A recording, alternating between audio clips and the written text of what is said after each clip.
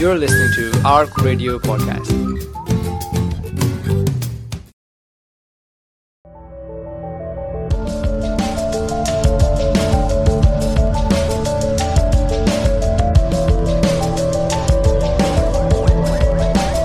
Assalamu alaikum everyone and welcome to Let's Talk About It. I will be joined by a panel of guests to discuss a social issue. We will discuss where we are at the moment with this issue, where we would like to be in the future, what challenges we face. We will also develop a roadmap of how we could potentially overcome these challenges and get to where we would like to be.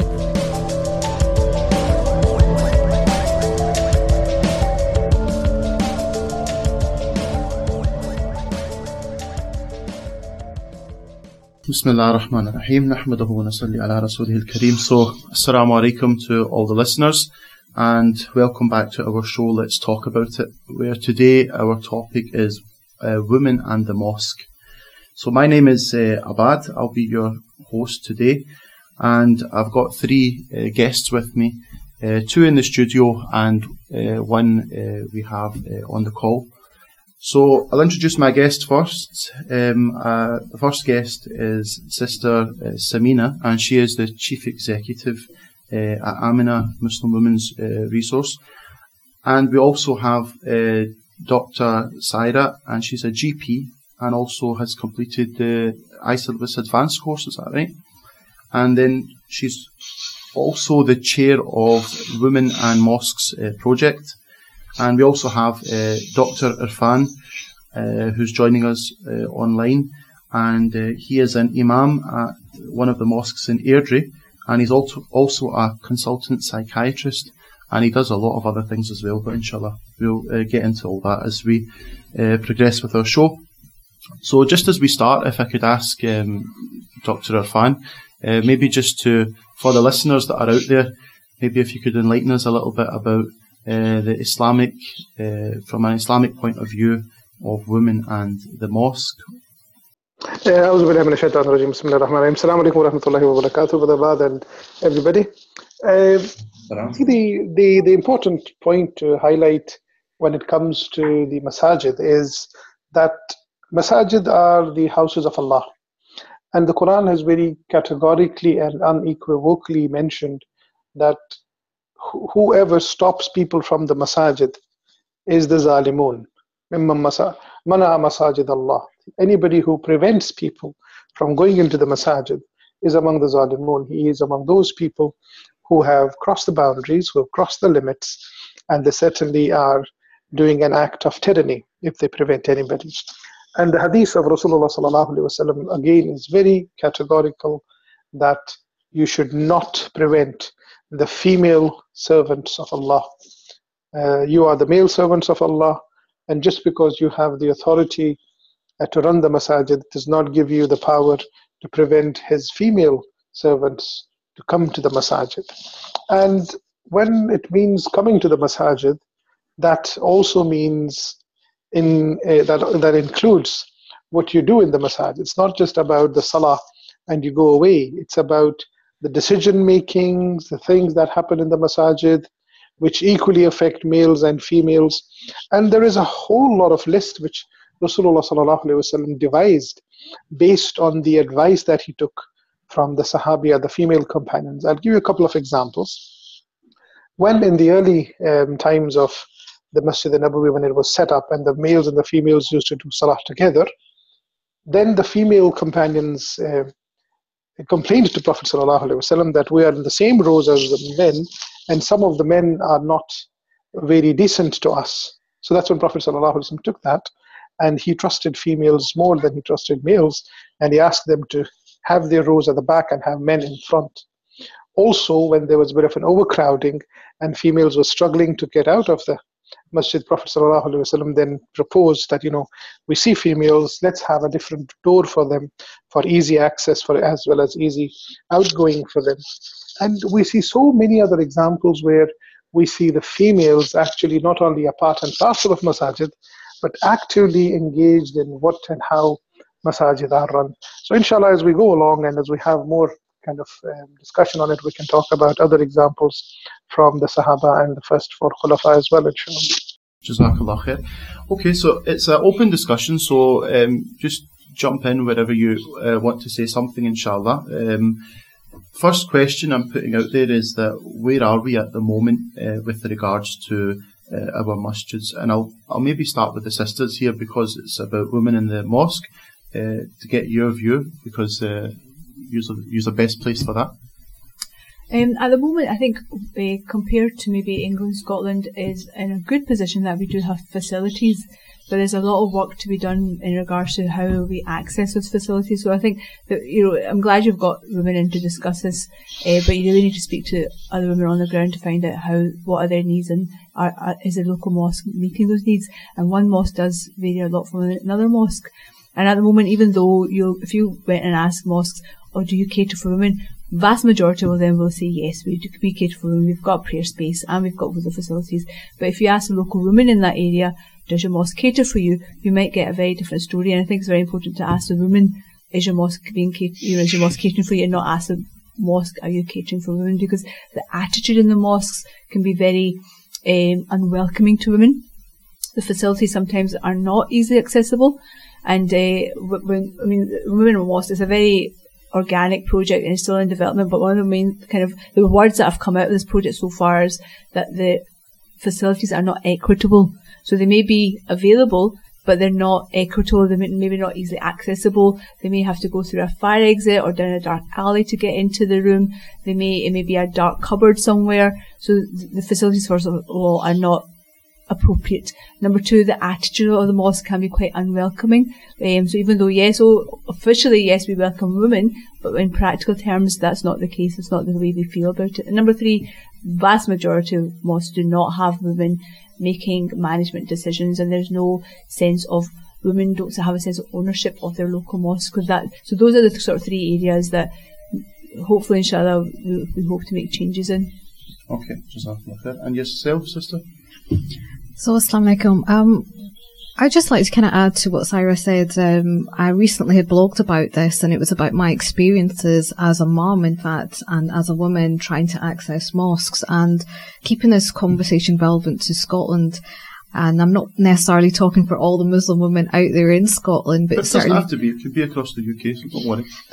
Well, I'm not talking for women across the UK there, but as an individual experience, just touching upon some of the points that Sarah had mentioned, that, for me, accessing the mosque is a way of belonging. It's about practicing and expressing my faith. It's about fulfilling, for example, the obligation of prayer as well. So I work full time. So when I'm out and about, etc., and I need to pray, I access I would like to think that I could access my local mosque, but there was an incident that happened, recently with my local mosque, and that was, as I can describe, an Uncle G of the mosque. He had stopped me in my tracks in terms of accessing the women's area, and he'd said to me about, for example, removing my shoes. And he said that there was signage on the floor, and yes, there was signage on the floor. Now, this is new signage that's happened, and at the same time, I was sort of about 10 steps away from the ladies' entrance, and around that, how he spoke to me, he literally shouted at me in terms of taking my shoes off. But this was in an area where men were also coming out, and I felt quite humiliated at that experience. But later on, another experience in the very same mosque, a few weeks down the line, I've come to discover that door that would lead you up to the women's area no longer is open, and women have to use fire exit, which is a health and safety hazard. Sarah also mentioned about the side entrances, and, this is very commonplace that, if we're looking at women entrances as well, that why are women given the side entrance where you're having to walk down sometimes with their children? There is an issue around accessibility. Women's prayer areas tend to be on the first floor, and there aren't usually lifts available. So if you've got, and 9 out of 10 times, it'll be women that will have the responsibility of the children. So taking buggies, prams up, in fact, even thinking about accessibility in terms of disability, there's no kind of lift. So another recent example I want to give is of my gran passed away last year, and around that, in terms of the funeral prayers, I had relatives, very close relatives, that because of their mobility reasons weren't able to participate in my gran's funeral prayers. So you can see that's a time of distress as it is, but there are many, many issues around that. Just even things like the toilets not having kind of baby changing areas, even again, just the toilets for the disabled. These are all issues that are affecting women. Okay, Jazakallah. And Dr. Irfan, just to get your view on that, I've been to your masjid over in Airdrie. Alhamdulillah, it seems it's full of women. I'd probably say the majority of your congregation are made up of women, including my mother. So just to find out what's available at the moment, not necessarily just within your masjid, but across generally across the masajid. I think one of the major difficulties that we face is the cultural understanding of our deen. There is a massive problem within the whole Muslim Ummah, not just in Scotland. There's a difficulty that people who are brought up in a particular culture, they think that culture is part and parcel of the Islamic teaching, and those Islamic teachings are taken. Those cultural teachings are taken as Islamic teachings, and one of the important things that comes with the culture is that females have basically no role in the masjid, and they are repeatedly told that you should do your salah in the house, and that's the best place and the preferred place, and all the other aspects that come with it. But the reality is that we're living in a place where masjid is the hub of Islamic activities. We're living in a country where we do not have any other facilities for most of our women who can access and have, number one, learning and knowledge of Islam. Number two, have a proper social gathering, we have social interactions where people can come together and interact with one another in a very Islamic environment, if you like the word. So as far as the masajid are concerned, I must say very sadly that the usual trend is to keep the door open to the females, but try your best that they shouldn't come. This is unfortunately that, you keep, as the sisters rightly pointed out, that even if there is females allowed into the masjid, the places are like a dark corner or a cupboard or the most worst place where I remember one of the masajid person who was quite close and wanted females to interact and engage, and he said, Dr. Sahab, we've opened the masajid for the females, but the females don't come. I said, okay, what place are you providing them? And he showed me one corner in the masjid which was full of dampness and mold. I said, do you honestly think that anybody whom you tell to come here and stand just for 5 minutes will come on a regular basis to the masjid?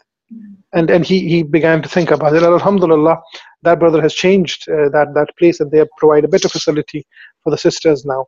But what I'm trying to say is that unfortunately, females in the masajid is not encouraged at the moment. But alhamdulillah, things are changing, trends are changing, people are becoming more aware that females have a better role and an important role to play in the masajid. As you mentioned, in Airdrie, in our masjid, we have a huge amount of sisters come and go. In fact, they are the ones who run almost all of our projects in the masajid.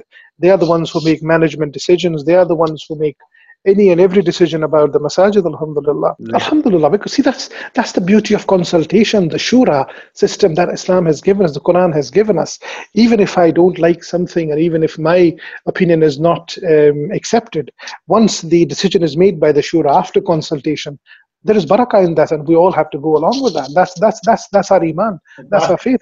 But I think the problem is, like the sisters were explaining, is that okay, maybe in your place you have more women within the management, but in other places they don't have women, so therefore it's like, I think there's an example of two wolves and a sheep deciding, what should we have for dinner or something like that, So there's a local mosque here that has wonderful women facilities, yet not many women attend.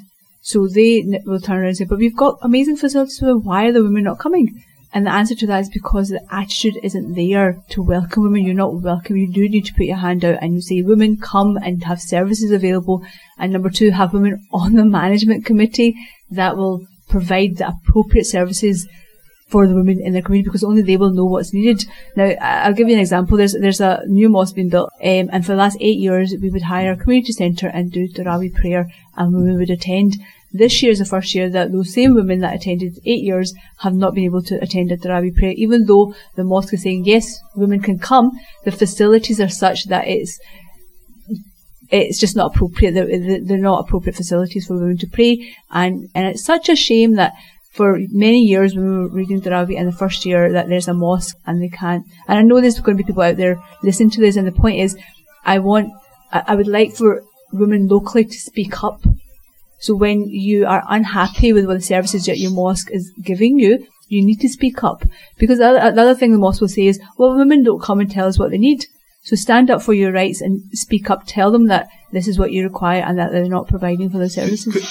Could I ask another question, right? Which, being a male, so I'm not a female, so what do you get out of coming to the mosque? I know this might sound like I'm being silly, but I think there's a lot of people out there that that might take the opinion, well, in Islam, women don't have to come to the mosque. They can read their prayers at home. If they want to read their prayers at home, some may say that it's more rewarding. Mm-hmm. So why are you forcing yourself in on the mosque? What is it and I would say, what do you get out of coming to the mosque? So one of the things that I want to kind of raise, and I did raise it earlier on, was as a mum of a 10-year-old boy, one of the things is I'm trying to introduce him to his deen and the practices of his deen, and that it's very much so compatible with his everyday life as it is mine. So one of the things that I utilise mosque spaces for, that I access across wherever, travels, is that this is a place for us to pray. We are Muslims. This is something obligatory for us. This is your community as well, your Muslim community. So as a mum from that perspective, but I think one of the things that we must acknowledge is that communities are changing. Here in Scotland, here in the UK, communities are changing. We have got a young community. So apart from the fact around engaging our youth in this, you've got now women that are working. I mean, that's what I'm talking about in terms of New Scots as well, refugee communities here in Scotland that need that space to connect with other Muslims. You've got new Muslims as well that need that space, that belonging. And where else would one go if you're not sure? The first point would be naturally the local mosque, the central mosque, these kind of places of any city or town that you would access. So that's how you connect with others. But particularly from my point of view, I think it's around you have this argument of young people feeling disenfranchised, not feeling a part of their faith, but they're still being ousted from the very houses that they should feel welcome in. And that's a point, that I think that in Glasgow we can appreciate. I think we're one of the places that had, one of our females leave, young girls, and join an extremist organisation abroad. Mm-hmm. And there were questions raised at the time that, how did this happen? Mm-hmm. Now, if our mosques are not accessible to women, especially young women that are, at that age where they're trying to, come to terms with their religion and what's going on round about them, then there is the easy option of going online to learn about your deen and then possibly, being misled. I'll add another point to that. I mean, obviously there's the Christian faith in our community, and the mosques need to take responsibility for that and be actively doing something about it. There's also the idea that we are living in a community where our Islam is fragile, and we have to actively be living in a society that helps our youth live their lives in Islam while being part of the community. It's a bit, again, we take lessons from the original Prophet's community and the community in Medina, because in Makkah and Medina, because especially in Makkah, their deen was fragile. So the Prophet ﷺ actively encouraged men and women to come to the mosque because of that, because they needed that sense of community, they needed that sense of coming together as Muslims, to give them pride as big Muslims. And if you relate that, we are in the same kind of position. So we actively need to encourage our youth and our women to come to the mosque for that same encouragement, that same feeling of motivation and pride.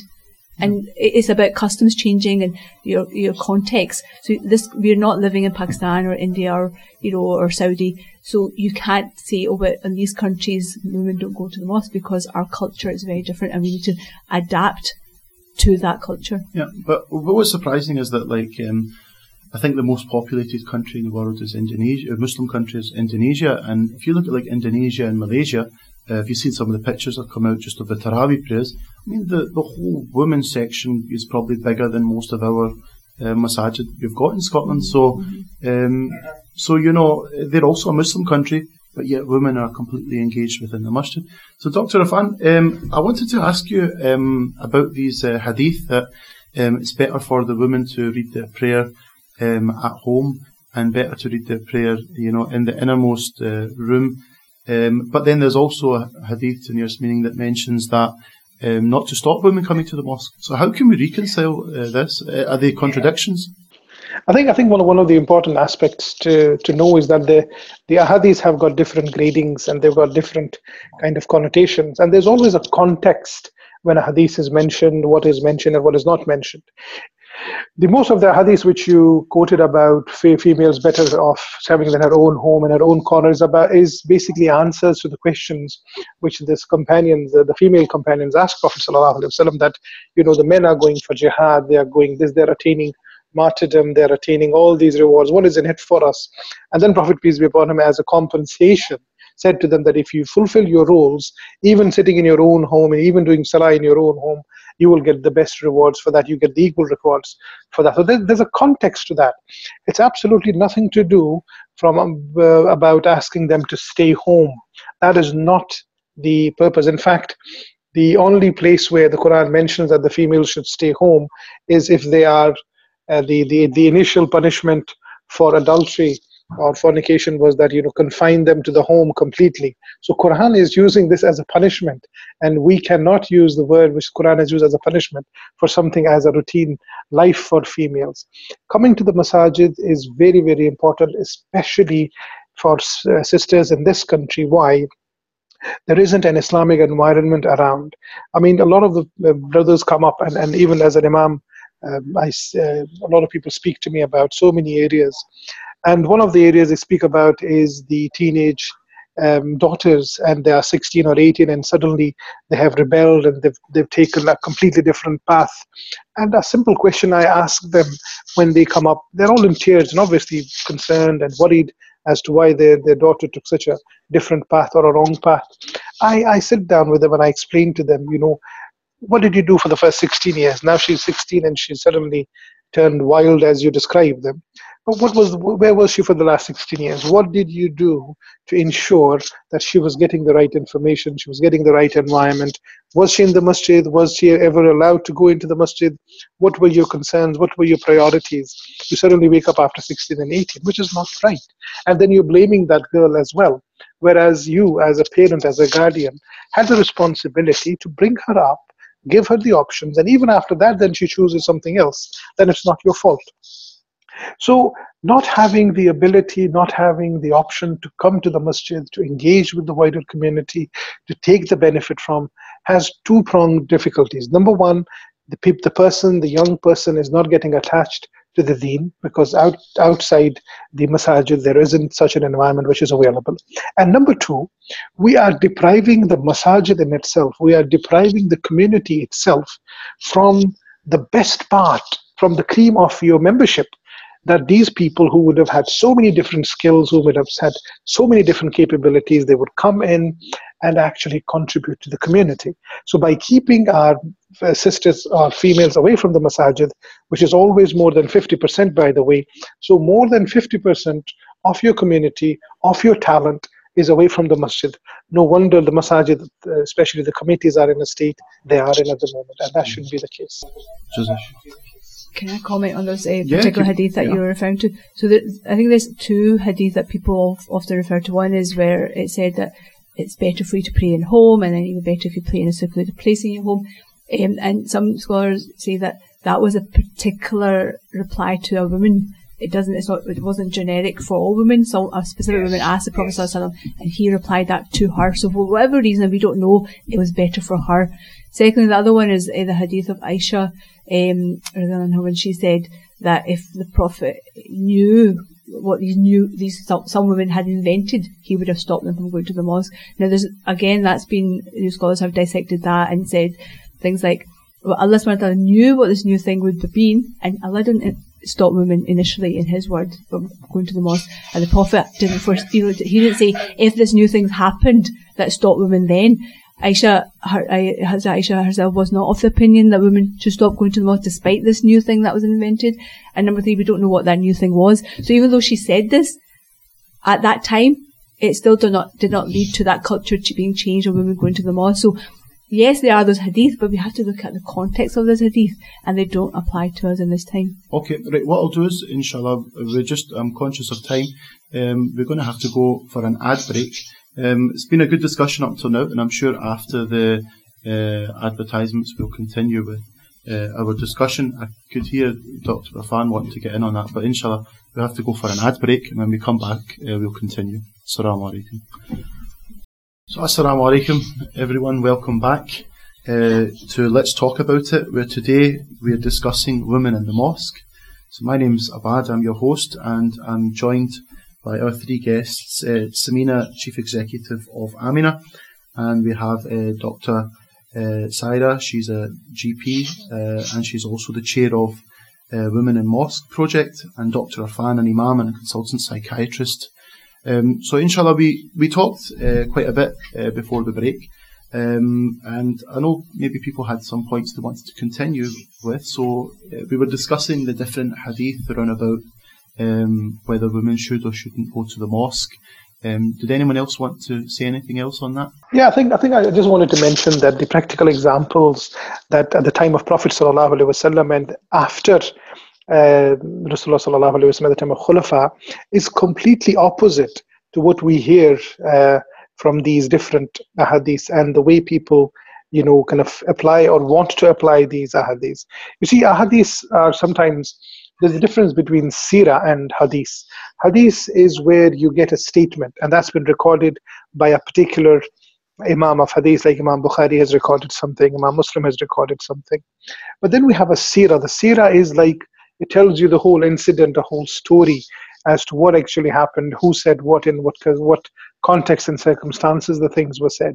So if you take anything out of context, it's like taking things out of context in Surah, the most famous and the most famed verse, 6th verse of Surah Tawbah, where wherever you find them and kill them, and that's the best for EDL and other extremist organizations. Now look at the Quran, look at the Muslims, this is what they do, this is what they've been commanded by God. It's exactly the same, that if you take anything out of context, you are going to get that. I'm going to look at Rasulullah sallallahu alaihi wasallam asking and encouraging the females to come out and not only come to the masjid, but actually come to the festivities. When in the time to Eids, Rasulullah sallallahu alaihi wasallam would specifically instruct people, and this is recorded in Abu Dawud, Tirmizi, Muslim, and Bukhari, and he would ask for the young females to come out. And some of the females would say, well, some of them are menstruating, and are they still allowed to come? He would say, no, they should definitely come. They don't need to participate in the salah, but participate in the festivities of the Eid. Come out over there. To the extent that some of the Ansar women said that one of the females may not have the proper dress. And Prophet ﷺ answered, I'm asking, no, she should borrow a dress from one of the sisters and come out and definitely be a part and parcel of that. Similarly, at the time of Umar radiallahu ta'ala, we see that he's talking about the meher, that females are wanting more meher. And again, what the sister earlier on mentioned about Aisha radiallahu ta'ala, mentioning that if Rasulullah had seen what the women are up to now, or what the situation is now, he would have prevented them from going to the masajid. Things will always change, and people's perceptions, people's understanding, they do not make the laws. For us as Muslims, Quran is the ultimate law, and the hadith supports that law and rectifies that. Ratifies that law. Any other person, be it Aisha radiallahu ta'ala anha or any other companion, their views are very dear to us, their views are very important to us, but they do not make laws. They are not the laws, or they cannot change what has been done or undone by the Quran and the Sunnah. Sorry. Can I comment on that? Yeah.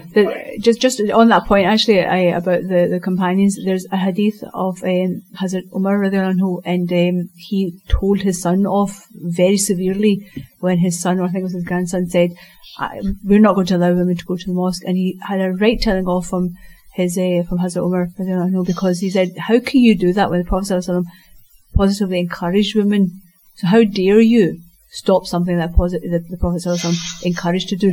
So, so people will come, pious people, and they will have their own opinions. And I'm not saying that of the companions, their position is different, but from them predecessors, their position may be different, but we have to go back to the Prophet ﷺ and the companions and their opinions and how they led their life. So that's a really good example that yes, people will come and they'll say certain things, but we go back to the original source. I listened to a really good, speech that was given. It was actually a program that was organised. The sister that was speaking, her name was Zara Faris, and she was down in Manchester, and it was regarding reviving the Prophet's legacy, women in the mosque. And I've got to say, I've heard different people speak, but she seemed to have the most balanced opinion and practical. That her argument where she was looking at both of the hadith, the encouraging and not, and saying that it's better to maybe stay at home. And she said, well, we can apply both. We can understand that the masjid should be accessible and be there for women, completely. And at the same time, if a woman decides that I'm not going to be at the mosque, I'm going to be at my home, that's fine as well. So both are fine, but it was not a ban on women actually going to the masjid, but it was actually saying, okay, for some women, maybe, they might decide that, okay, I need to be in the house at this time to do something, so I'm not going to go to the masjid. So just to say to them, okay, by you doing your domestic stuff within the house, that's not a problem, that's fine, you don't need to come to the masjid, you'll be rewarded. But at the same time, encouraged to come to the mosque, that if you're at the mosque, you're also rewarded. So it's not necessarily banning someone. So if you get a chance, go on YouTube and you may be able to listen to her speech. I wanted to now move on, inshallah, to where we would like to be. Okay, so the idea is that, okay, we've got your views on where you think we are at the moment, but where would we like to be in the future? So if you had the opportunity, and I always say this in different shows and then people laugh, if you had a magic wand and you could just, magic everything the way that you'd want it to be, then what kind of, how would our relationship be with women and the mosque? Can I say something about yes. that? Muslims are always on the defence when it comes to this whole idea of women in the mosque and women generally in feminism, and we're always saying, oh no, but Islam liberated women, and look at Hazrat Khadija, look at Hazrat Aisha. But unfortunate truth is that we as a society and community oppress our women, and unfortunately Quran and Hadith has been used out of context to support those ideologies, and culture has a lot to do with it as well. I want to get to the stage where we don't have to say, no, Islam doesn't oppress women because look at Hazrat Khadija. I want to say, no, Islam doesn't oppress women because look at our community. Because at the community, we do not champion our women, we don't empower women, and the mosques do have to have a responsibility in that, because the average person will look at their faith leaders to get that kind of standard, and that is the mosque. And I do believe that if a mosque were to lead on this and champion women, that things like domestic abuse would decrease, social problems would decrease, a crisis in faith would decrease. So maybe it's quite a ambitious vision, but that's what I would imagine. I would also think that if having more women in the management would probably be better management, because you have a lot of alpha males deciding that they're going to argue with each other, and then this causes problems within the masjid. I think having women in that environment would give it a total different, it would be totally different. The whole structure, it would work differently. And I mean, I know people go back to culture as well, but, from what I remember, maybe it's not the best example, but Benazir Bhutto, she became the Prime Minister of Pakistan, so we're talking about, even if we're looking at culture, I mean, within our culture, we've got women that have reached, high up levels to leading a country, and also taking up the biggest posts. And even in this country, we have, we've had a cabinet, minister within the UK, the UK government that was a Muslim, and I can't understand and get my head around how we can have women in all other positions, doing work within society, but yet as soon as they step into the mosque, they become these, people that need, they need to be controlled, otherwise they'll mislead everybody. We all know that committee members love taking pictures with the First Minister, etc., but a Muslim woman walks in the door and it's a fitna. So there we go. So we need Nicola Sturgeon. If only she could become a Muslim, then that would really catch them out then, innit? There we go. So we need Nicola Sturgeon. If only she could become a Muslim, then that would really catch them out then, innit? I think there's a couple of things that I would like to mention. Number one is about what the sister earlier on mentioned, that it's okay to say that we liberated. The way I put it is that yes, Islam liberated females. Yes, Islam gave them all the rights, but Muslim men took all of them rights away, each one by one. And unfortunately, that is a sad story. Whether that's in masajid, whether that's in homes, and the sister is absolutely right. If our sisters are more and more part of the community, they are more part of the masajid, they're more part of the committees and administration, you would see that there will be a decline in the amount of abuse that goes on in the name of culture and religion.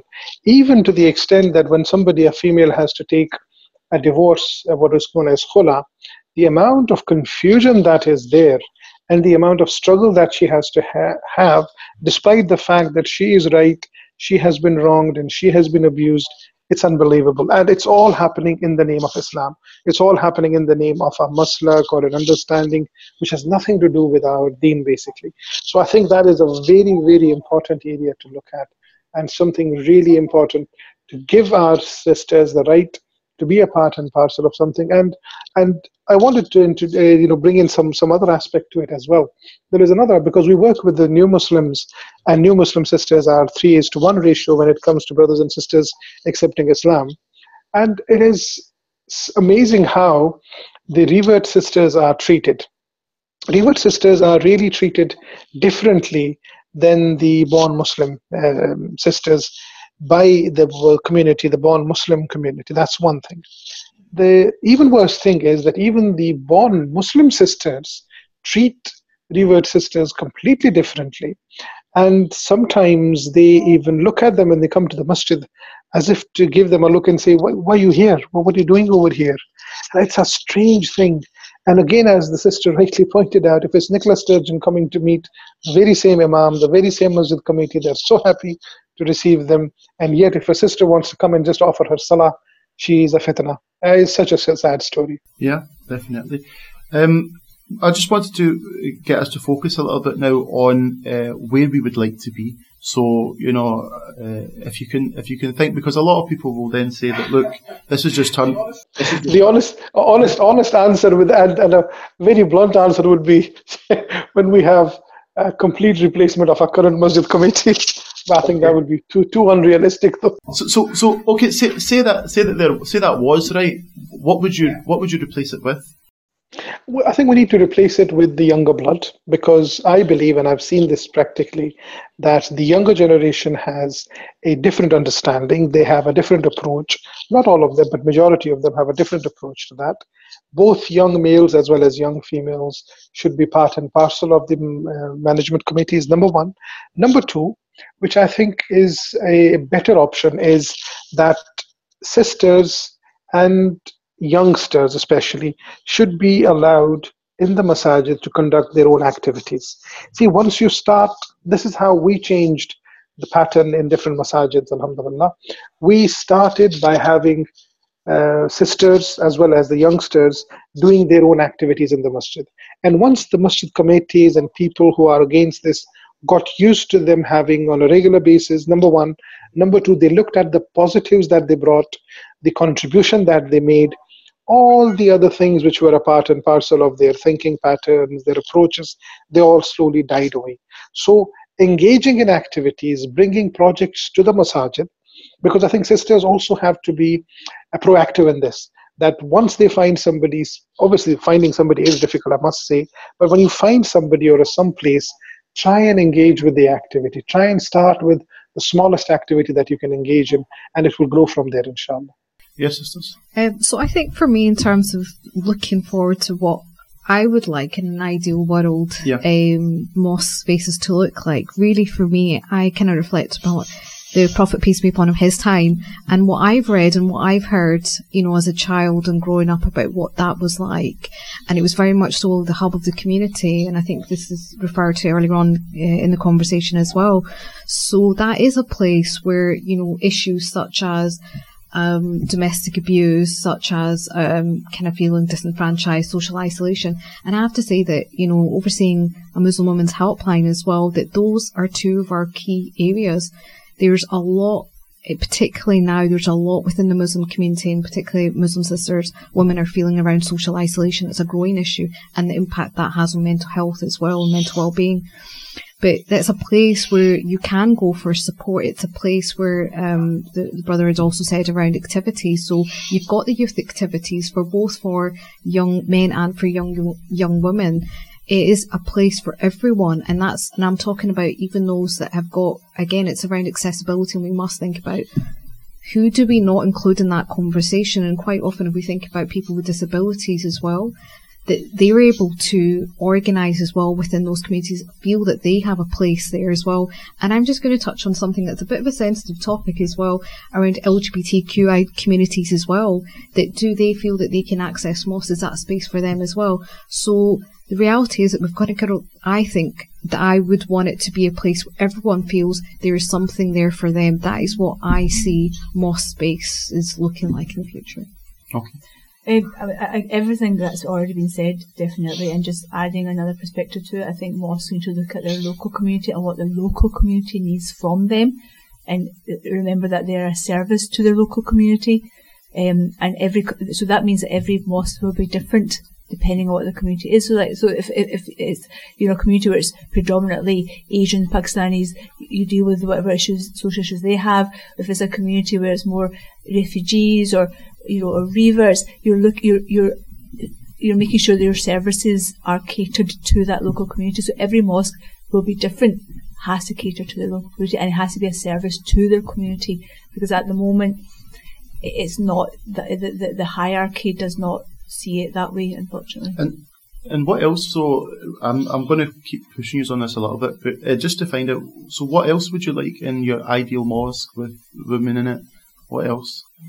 Come on, I'm giving you complete control now, you know. So one of the things, just to kind of further expand on Sarah's point there, that I think it just touches upon that when you're wanting to have all those communities involved in it, how do you have that? Then you essentially need to have those people on the boards. Represented? Yeah, absolutely represented. You've always got to ask that question, well, who's around the table? And is that representative of our community? It's interesting because there's many initiatives, and I don't know why it's coming to my mind about things like Police Scotland, you know, when they're looking at increasing their diversity of their police force, you know, the initiatives that are happening, they're trying to do it so it represents the population, the BME population here in Scotland. So they're recognising, and there's positive actions being taken around that, but that's just one thing that kind of came into my head around that. It all comes back to the fact that our community is fluid and it's changing, and unfortunately the mosques and the committees are not changing, because 20 years ago, 30 years ago, more than that, it was generally an Indo-Pak community, but that is not the case anymore. So the mosques need to represent the Somalian community, the North African community, you know, the diversity that we have locally. Each local mosque needs to represent that. And it was mentioned earlier today, you know, if you're talking about a model mosque, what would it be? The Cambridge Mosque that is currently still in the process, they've not quite opened up, I think is an ideal mosque. They're eco-friendly, they've involved women and other groups right from the start in the whole process from start to finish, and it's a welcoming mosque. It's a beautiful, welcoming mosque that is catering for the community, and that required talking with the community right from day one. Now that can't happen now because we've already got established mosques, but to engage with the community is never too late. What do the youth want? What do the women want? What do the disabled community want? What does your Somalian community want? Whoever it is that's in your locality, you need to ask them, you need to speak to them, what do they need, and then bring those services on board. It's not going to be overnight, but I think change takes time. And I think that change is happening, and it's about people realising that it's time to step aside and let other people come on board, and it's again a power struggle. Always kind of comes back to that, but things are changing. So, see, to answer your question, Brother Abad, what would you like? And you've given me all the authority and all the power, mashallah. No, I won't be judge, jury, and the executionist. But what I would say, if I was to just give a one sentence or a one word for it, that I would like the masajid or the mosque to be exactly what it was at the time of Prophet sallallahu alaihi wasallam, which the way it was looked at is how we can put in our terms as a one-stop shop for everything. This is what the masajid should be. This is what our centers should be. It's a one-stop shop for anybody. Everybody could come and ask their own difficulties, and Prophet sallallahu alaihi wasallam, as the head of the masjid, as the head of the state, used to get those things sorted from the masajid. So if we could make our masajid, our centers, as one-stop shop centers for everybody, not just for Muslims. You see, we have to also look at something very important. There's a hadith which mentions that one of the females used to stay within the masjid, and she used to tidy up the masjid. She had pitched her tent inside the Masjid an-Nabawi. She used to stay there, live there, and when she passed away, Prophet ﷺ was away, and then Sahaba told that she has passed away, and he said, Astaghfirullah, why did you not tell me about her passing away?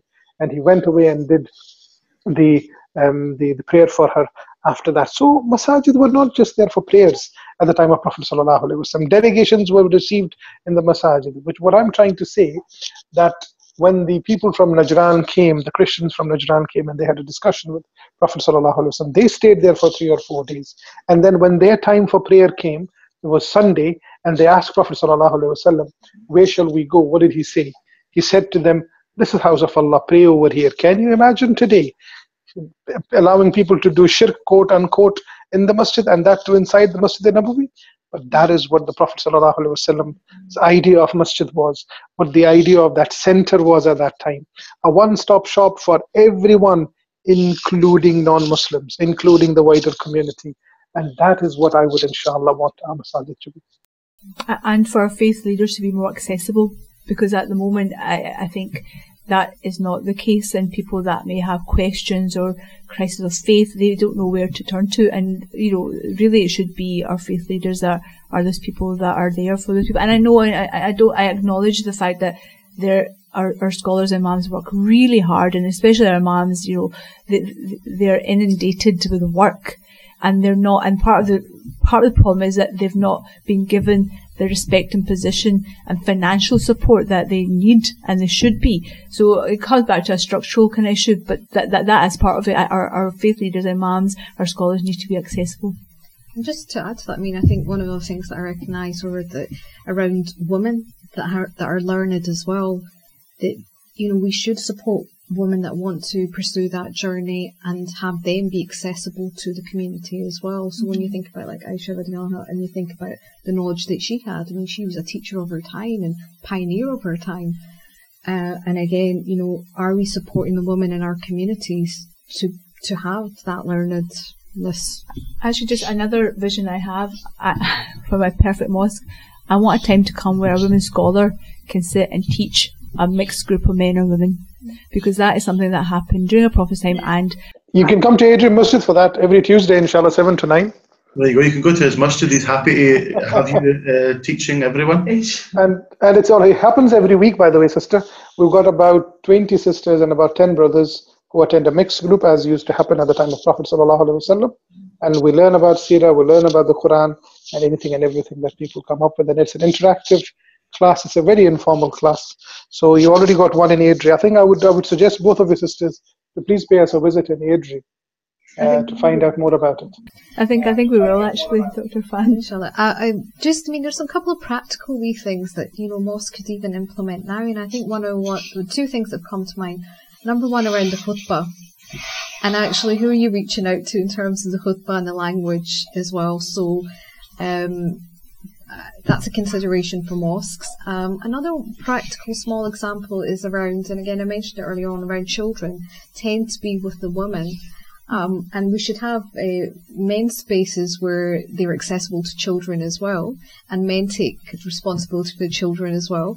But there was one nice thing when I attended a mosque where my wee one was offered a colouring book and some crayons on a Jummah, which was really welcoming, for him. Somebody acknowledged there's a child here, give him something. and it was like an Islamic colouring book as well, so we can do that together to go over that. So these are small things that can be implemented now. That doesn't need to be a vision that's realised 10 years down the line. No, that's quite simple, yeah.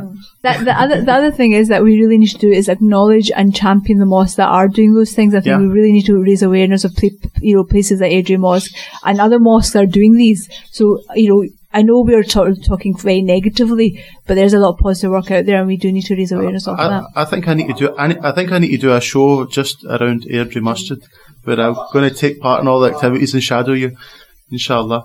So Jazakallah khair, that's quite good. We've got a lot of points down here. We've talked about where we would like to be in the future. We're just going to go for a short ad break, and then when we come back, we want to sort of start thinking now, how can we do this? What practical steps can we now take to make this happen? So it's no point in it just being theory. Inshallah, we don't want to just talk about it. It's not a rant. It's not just talking about, dreams, but okay, now how can we start to focus, inshallah, to improve the situation? Assalamu alaikum. Okay, so assalamu alaikum, welcome back to all our listeners. And this is Let's Talk About It, where today we are talking about women and the mosque. My name's Abad, I'm your host, and today I'm joined by three guests. We have Samina, Chief Executive from Amina, and we also have Dr. Saira, she's a GP, and also Chair of Women in the Mosques Project, and Dr. Irfan, an Imam and a consultant psychiatrist. So, inshallah, we've already covered what's available at the moment kind of in the community with regards to women in the mosques and where we would like to be. We also talked about some Islamic aspects, and we went off on some other discussions, which is fine. Now, the last section of the show, I want to try and get us all now to focus on how can we actually realise this? How can we make what we have talked about actually come into fruition? Is there anything that's going on at the moment, or what are your suggestions? So anybody can start us off. Oh no, I was just going to say, I think Dr. Fan's in a good place because he's been involved in a mosque and can share with the community how they actually implemented. So I think that's a good starting point. So Dr. Fan, how are you guys doing it then? Because that's I think that's what you're saying, aren't you? Yeah. So how? I think one of the amazing things which happened in our masjid and the way we kind of started it was to try and have an imam who's not a paid imam, and it may sound very strange to a lot of the people, but the reality is the concept of leadership, and that's what we're looking at. So when we're looking at sisters in the masajid or the role for the masajid and how do we do it, we have to have a paradigm shift in the concept of the leadership. Imam is not somebody who offers prayer 5 times a day and leads that prayer. That's not Imam. The concept of Imam is the leader in the community, the community leader who knows, who has his fingers on the pulse of the community and knows his community like the back of his hand and is able to then suggest and solve issues. The first and foremost thing we did in the Airdrie was to not have a paid Imam. So anybody and everybody can come. We trained people who can do salah, who can read salah, and who can lead salah. Anybody from the congregation just leads the prayer, and they came forward. Number one. Number two, sit down with the people. Now, the brothers, we had a similar difficulty in that place as well.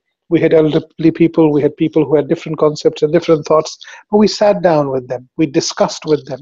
We told them again and again, and then we gradually and slowly started making changes. And the way, as I mentioned earlier on as well, the way we started making changes was to give activities to different groups. Youth started doing their own activities. Sisters started doing their own activities. And the masjid suddenly began to realize that these sisters, these brothers, these youngsters, they're coming back and forth, they're conducting these activities, and they're actually contributing to the masjid. They were working for the masjid. If masjid needed any work done, a tidiness was needed to be done, they were all contributing. And when our elders saw that this is actually good, and a lot of the money was saved, instead of looking at money to pay for the person every month, we were looking at money that was being collected for activities.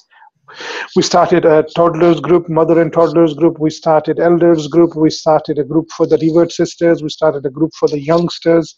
Then we started a group, which was very controversial, was for the young boys and girls, teenage boys and girls, who were and again was very controversial to start with, but alhamdulillah, it ran very well. Most of the boys and girls are now in unis. But the important thing of joining them together was that last year they conducted a program by the name of the Open Day for all the youth groups of Scotland. And it was so well received. Even the police scouts came in, and it was fantastically done. It was all done by the youth, the boys and the girls from that youth group. They planned it and executed all of that. And when the people actually saw that, the fruits of that, the parents saw the fruits of that, the people, the community saw the fruits of that, and our Masjid committee saw the fruits of that, they were all, alhamdulillah, very happy with that, and they are continuing with that project. We call that the Project of Personal Development Program, PDP, which is specific for these groups. So it is, as the sister said earlier on, it's going to be a slow process. It's not going to happen overnight. However, we will have to take steps. People who are in and around the masajid, within the community, they have to come forward, and it all boils down to giving time to the masjid. Now, this is one thing, again, we lack, and I've personally experienced this, that Muslim community is very good at donating money, but they are very, very bad at donating time, or actually giving time for the community, for the activities, for conduct of them, for organizing of them. You'll find very few people actually doing that. And unless and until, what I call it as activism, whether that's political activism, social activism, unless and until that happens, we will have these dreams, and they are not going to be realized, unfortunately. But we can start from a small activity, and then inshallah there will be a ripple effect from them. Yes, sisters, you want to come in? You're mentioning, actually I've got 3 points of what we can do, and obviously Dr. Fan's coming from the mosque point of view, so this is from the public point of view. Yeah. I'll start off with something that may be a bit controversial, and it's about donating to mosques. I think women are very generous in our community, and I would even maybe think that women donate more than men. I'd agree, yeah. So I think women need to think about what mosque are they donating to, because that's, it's always something that happens in Ramadan. Donate to your local mosque, you get a place in Jannah. I think women need to think harder about where they're donating to, and think, is that mosque giving me the services that I need? Is that mosque doing what I need it to do for me, my kids, and my community? And then decide on, because I actually personally don't feel comfortable donating to a mosque that's not going to provide for my for my needs and open its doors to me. So I'm not going to be donating to that mosque. And I'm not saying that's what women should do. I'm just thinking that women should start thinking about that. Number 2, I think women need to educate themselves on what their rights are. That this is, and not be so easily persuaded that your namaz is better off at home. You don't need to read Jummah, or you don't need to go to Eid namaz. You're better off at home.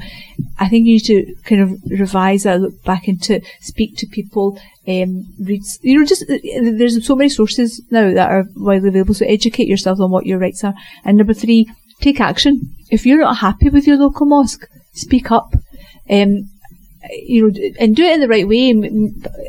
Send an email or ask for a meeting, and actually sit down and voice what your concerns are, voice what your opinions are.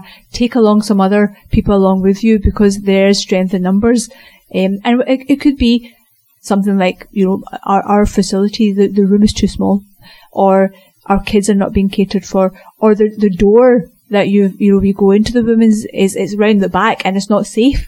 Whatever it is, get some women together and go and speak to the committee, because if they are hearing this day in day out, they will change. I do, and I'm saying that from having had discussions with people that are involved in mosques. They will often say, but women don't speak up.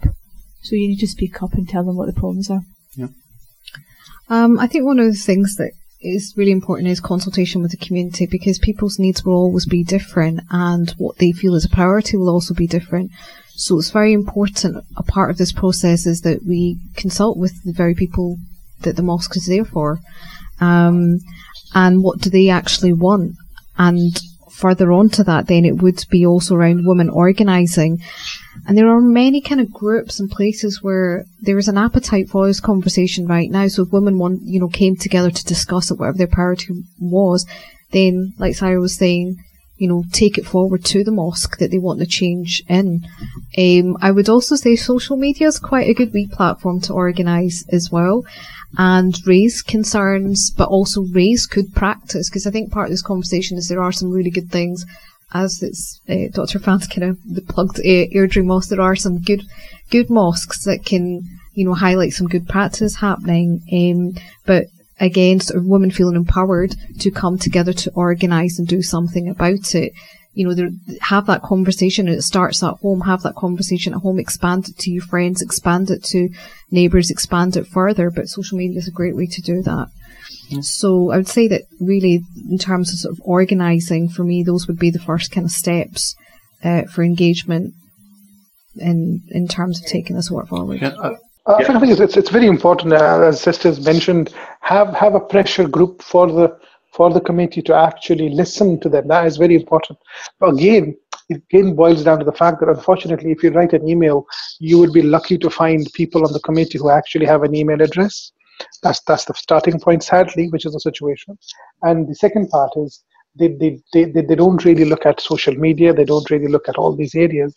However, I think one of the important things is to pressurize by actually meeting up with people, as one of the sisters mentioned, arrange a meeting with them, say them, this is what's happening here, and definitely raise your voice, because I think unless and until sisters really raise their voice and mention them, and I really like the idea of sisters actually wanting to donate to the masjid that's catering for their needs, and actually they can say to the masjid that, okay, we'll give you this amount of money if you start having this for sisters or this for children, and these kind of have a creche facility. Why is there not a creche? Like, for example, when we have our class for the revert sisters, a lot of them are married and they have young kids. So we have a creche facility so that they can bring their family along, they can bring their children along who are busy playing with the creche, and they can benefit from the class. So I think it's really important, and I think the sister made a very, very valid point that our sisters, alhamdulillah, are very, very generous, and they have this power within themselves. But that's again boiling down to the activism. They have to, it can't be done by one single sister. It has to be a group of sisters say, okay, we take a collective decision.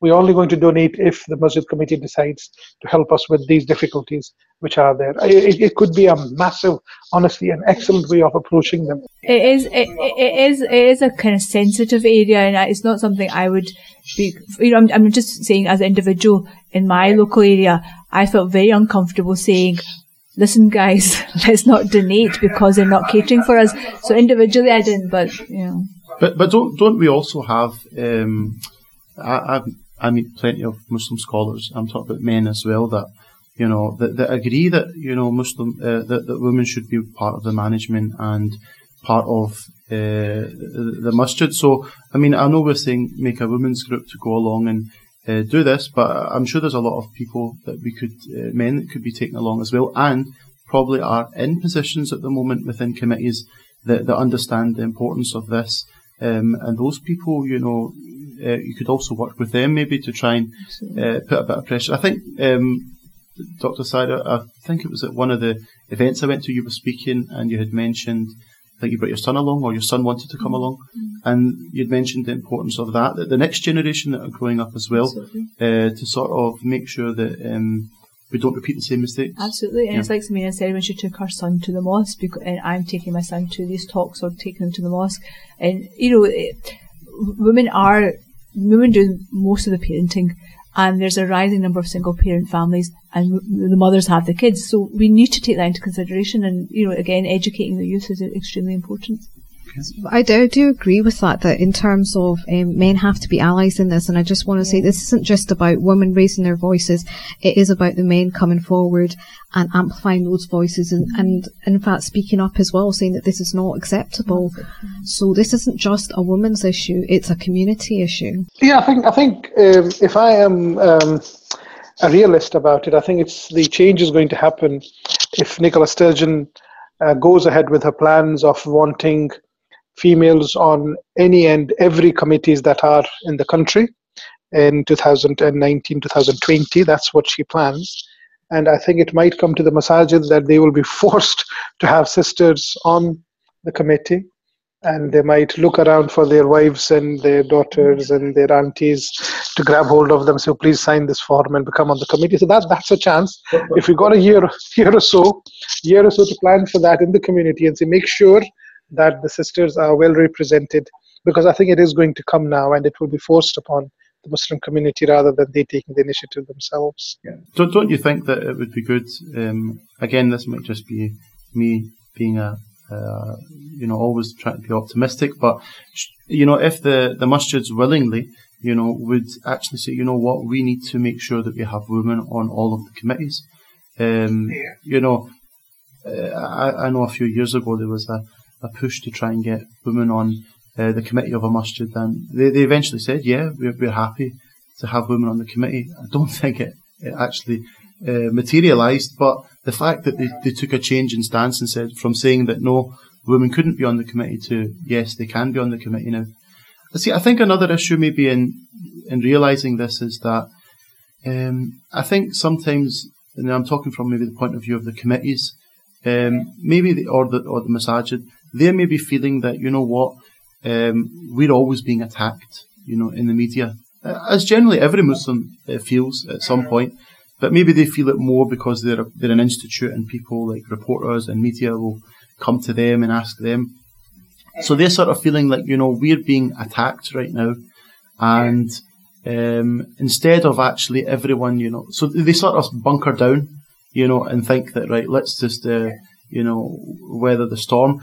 But then what happens is that when women or young people or anyone else stands up and says, we want things to be different, it's almost as if yous are hypocrites, man. You're joining the other side to kick us when we're down. And I think maybe we need to look at how do we get over that and actually go, look, we are a community. This is not about harming anyone, but it's about the best interests of the whole community. Yeah, I think it's very important that the committees have been there for a long period of time, and most of the committees, unfortunately, the way they work is not democratic at all. People are there for life, and they see this as a property, which is a sad part of the story. They see the masjid as their own personal property in a lot of the masajid, sadly. And any change, any bit of suggestion of change feels as if something is being taken away from them. And I think it has to be realized. I mean, they have to realize, the masajid committees have to realize that it's not about victimization or everybody is against us.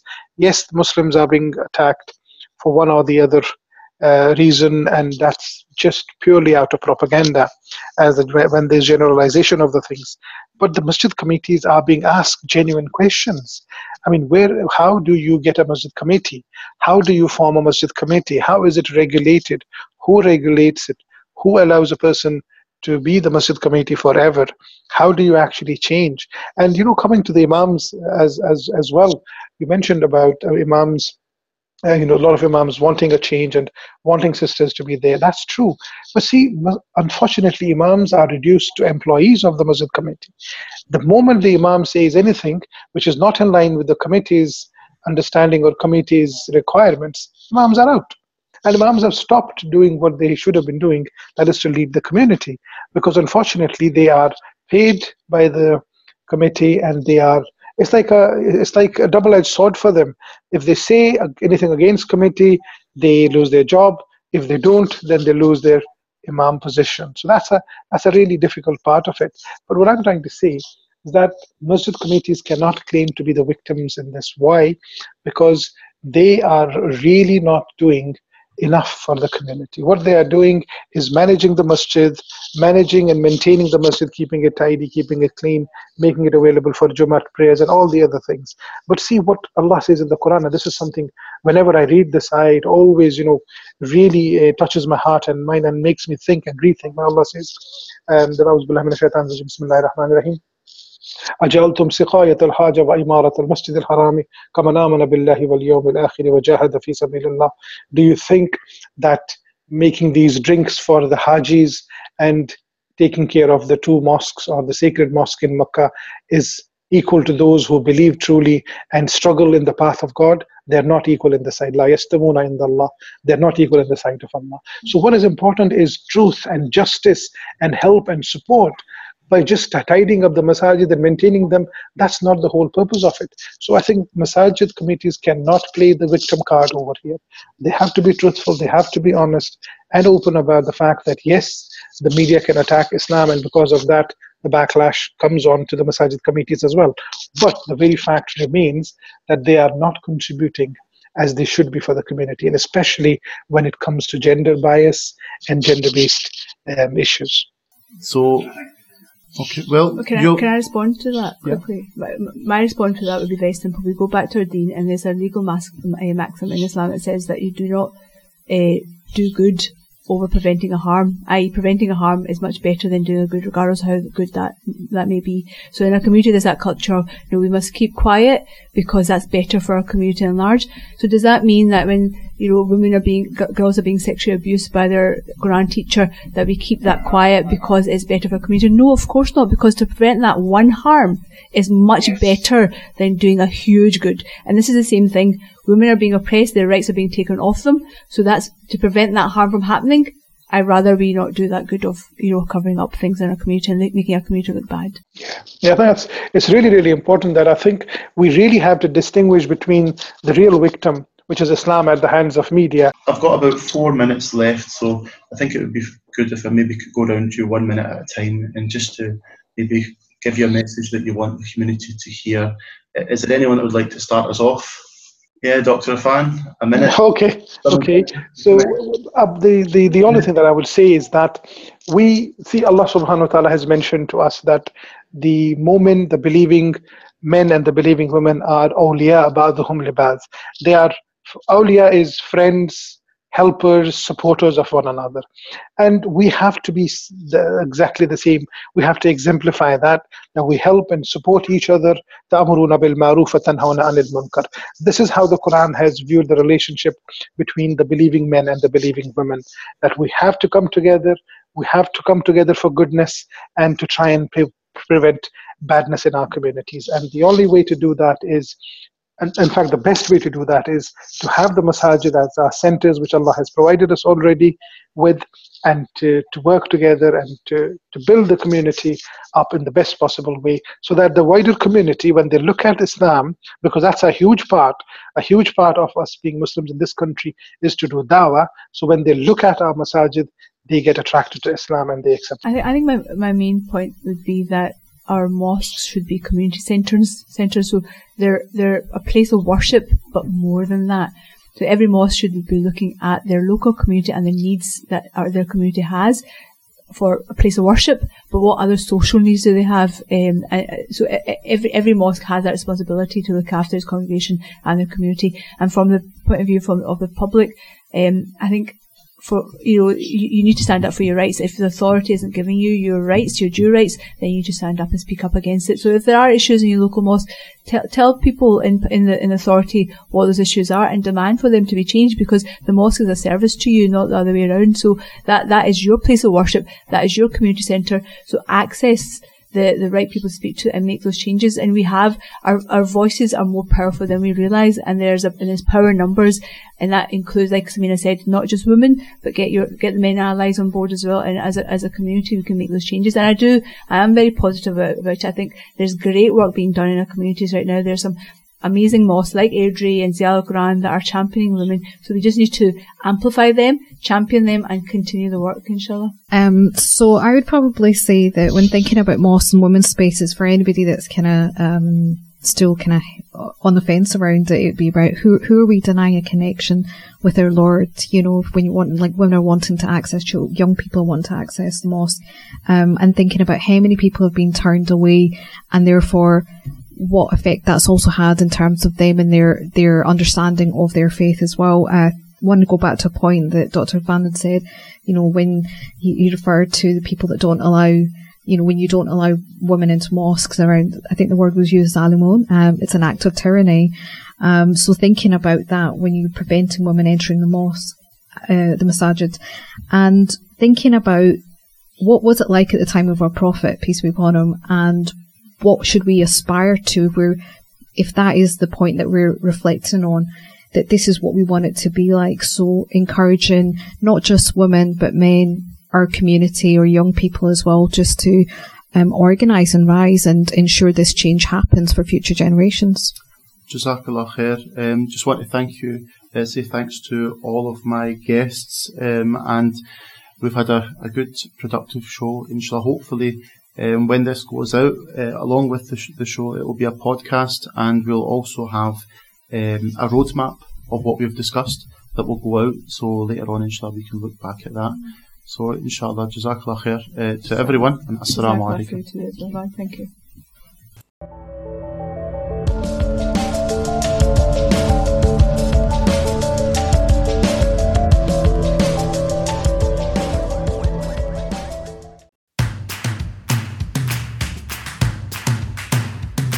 For more information and to listen to more podcasts, visit us at arc.score or check out the Arc Media app.